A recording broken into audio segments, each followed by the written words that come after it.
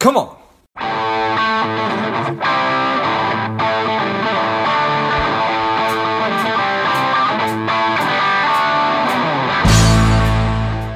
I'm not really sure when it happened. It may have been Napster that made us think that everything on the internet should be free, or rather that the internet is going to make everything free. Downloading music for free and the impact that that's had. But everything should not be free. And before I get into kind of the heart of today's subject, I wanted to just sort of riff on whether or not it would be a good thing if everything were free. If college was free, would that be good? There's a lot of our politicians and candidates for the next presidential election talking about how college should be free. Should healthcare be free? Is healthcare a right? I don't know the answer to that necessarily. What I do know is that oftentimes when something is given to me for free that I did nothing to earn it, I did not work towards it, that I did not value it as much as I do when in fact I did earn it, when in fact I did work towards it, when I actually achieve something to receive it, when I have skin in the game. Those are the things that I definitely am most proud of, that I appreciate the most, those things that I worked for.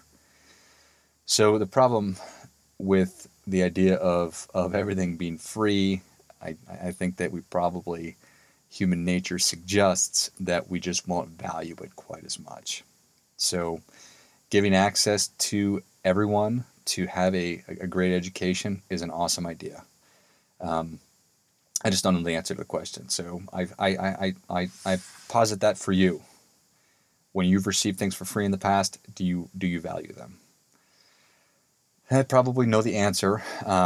Anyway, so the answer is that free does sometimes equal very, very, very, very good. Some things that I receive for free are awesome, but it's not always necessarily a good thing.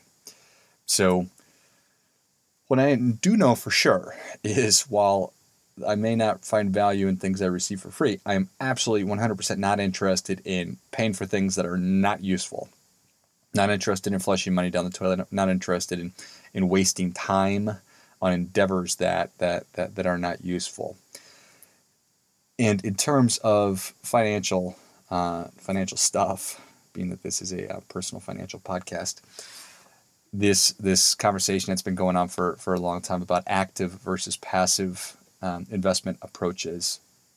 And within the past couple of months, it's come out that the research that 89% of actively managed funds failed to outperform the broader market over the past 15 years. So that's pretty damning evidence. Now again, if 89% failed to do that, well then there's certainly 10% that are consistently are doing a good job of actually beating the market. So is it possible? I think that it is. And I've had the privilege of having a lot of really smart investment professionals on this show who have talked about how they do it and how they're able to do it. But on the whole, the vast, vast majority, almost 90%, they just fail to do it. So if you are investing your money in and have been over the past 15 years, you've essentially been wasting your money if you're in one of those 90% that have been failing to outperform the broader market. So definitely food for thought, and that's something that you probably want to stop doing. But now more things are becoming free. Fidelity has introduced a handful of investment options with no expense ratio. So that means you can put your money in and it'll be invested and Fidelity won't be charging you for it.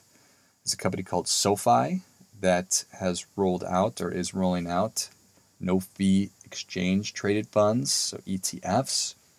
You're able to get free financial planning software tools from the robo-advisor Wealthfront. There's a company, Robinhood, that offers commission-free trades. I think that Chase is offering 100 free trades. So while free is not necessarily good or bad, I think that these are probably really, really, really positive things that technology is allowing us to do in the financial services or personal financial space.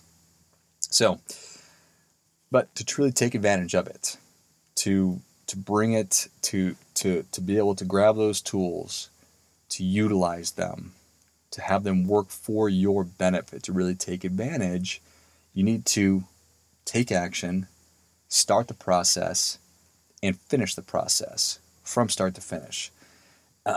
So many of us, so many Americans don't even invest. I think something like half of Americans don't invest in equities. And just from what I've just laid out, it's pretty easy to be doing that with technology. And there's a lot more obviously that goes into it just beyond that. But you talk to financial advisors, the whole financial planning process, the first step is just getting started with it. And that's not an easy thing to do. You're having to have uncomfortable conversations that you probably never had before. You're talking about sensitive things that you probably never talked about with anybody else. Maybe not even your spouse, probably not family, probably not friends. So you're probably talking to a stranger. And these are things that you certainly may be ashamed of. So it's difficult to get started.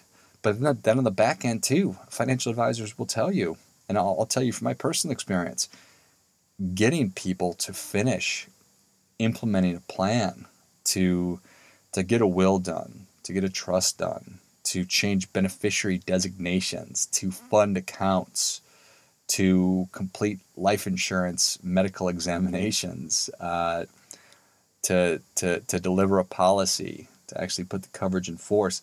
These are all really sometimes very, very, very difficult things.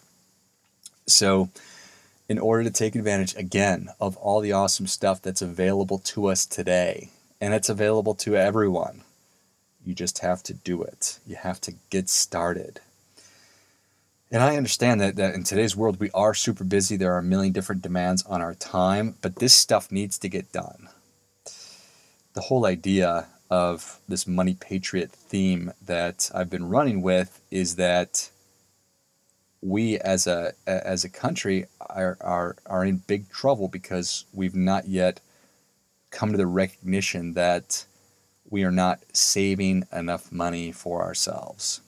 And if you think about, if you want to retire at age 65 or 70, the amount of money that you'll have to have saved for retirement, it's probably upwards of $1 million, if not considerably more. And that's not easy to do. It is not easy with so many demands on our resources today to be able to do that. So we have to get started.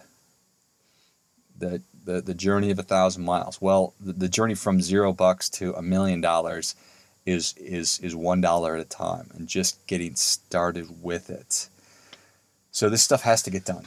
And that's also true of the simplest things, like for other foundational things like life insurance, taking care of your family.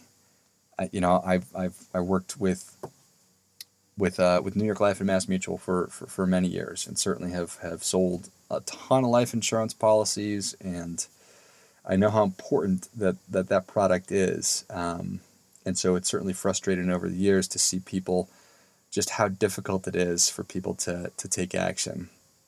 So anyway, I'm sort of bouncing around a little bit, but the reality here is that success is available to everyone.